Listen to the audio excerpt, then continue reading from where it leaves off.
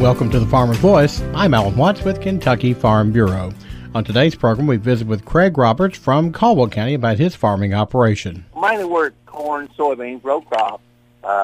We have a lot of river bottoms. Of course, it's been a tough year in the river bottoms here lately. It's a lot of water there. We also grow cattle. Our goal is to have black calves. We've got a cow and calf operation. It's mixed cows with black Angus bulls, and it seems like the market these days wants black calves, so that's what we try to fulfill for the market. And we also run a timber operation and do a select cut on hardwood, kind of in the excavating business also. So we're in a little bit of all of it, you might say. Well, tell us a bit about the farm. What's the history of your farm in Caldwell County?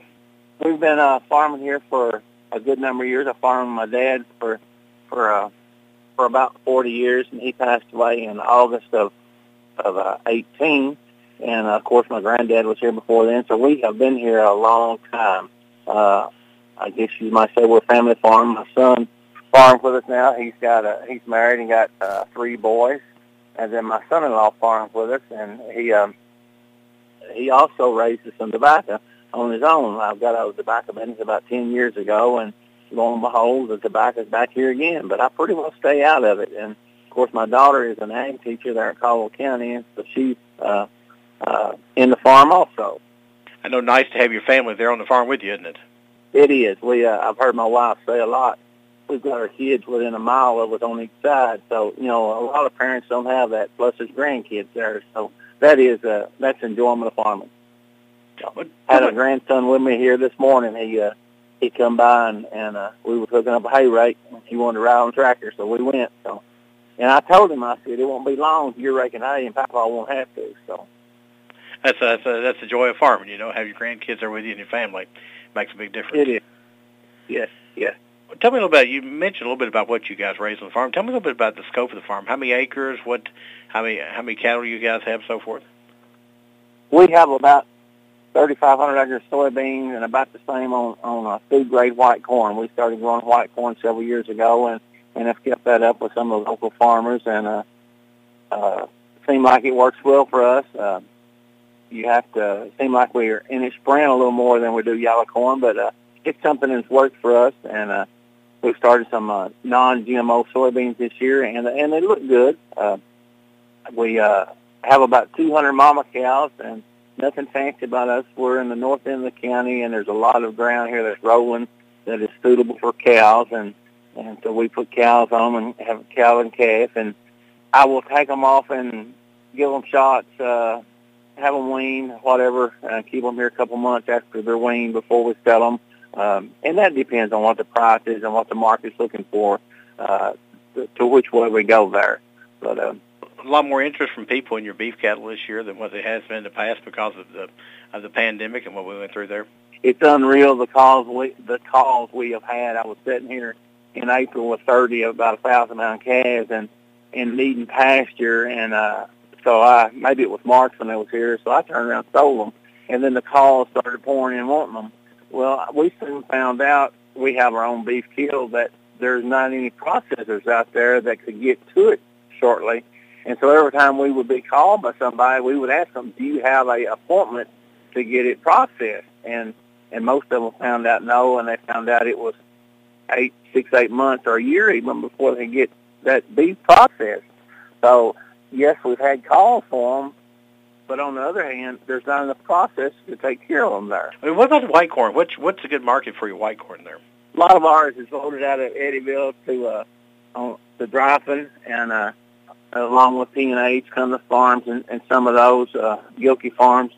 That's where we sell ours. And, a lot of it leaves the country going other places. There's also a market at Evansville for Azteca for the chip industry.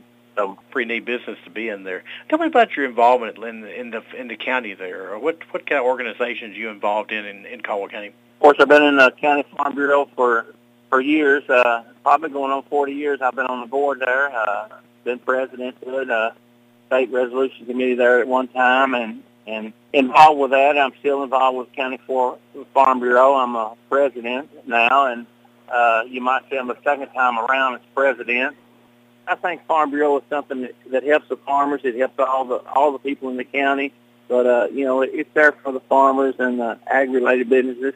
Also involved in the church there, in our local church. And about 3 years ago, I became involved in the electric co-op board, Energy Board, and I'm on that board now and serve them.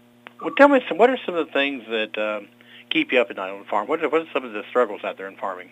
I guess I let farming worry me more than some do. My wife says I do, but, you worry about when can we start planting in spring, the finances of it, the grain market. I watch the grain market a lot. I watch the grain market when the virus first come out and how it affects it and what it does to the China market. You worry about what the president's going to do in talking with China.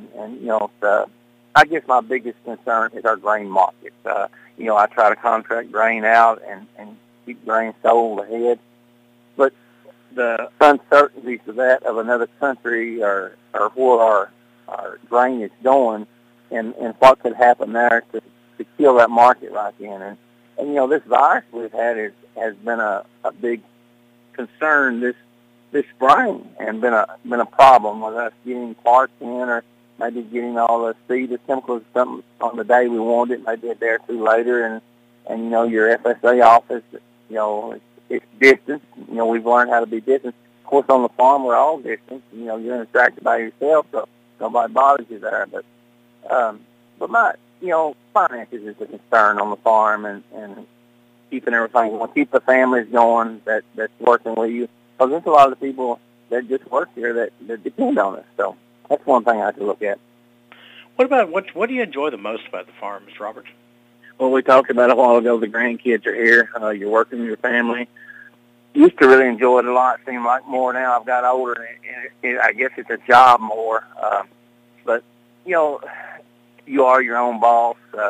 Somebody said, well, you go home and get ready. But no, you'll probably be the last one to go home and maybe the first one there in the mornings. But, you're out doing what you wanted to do.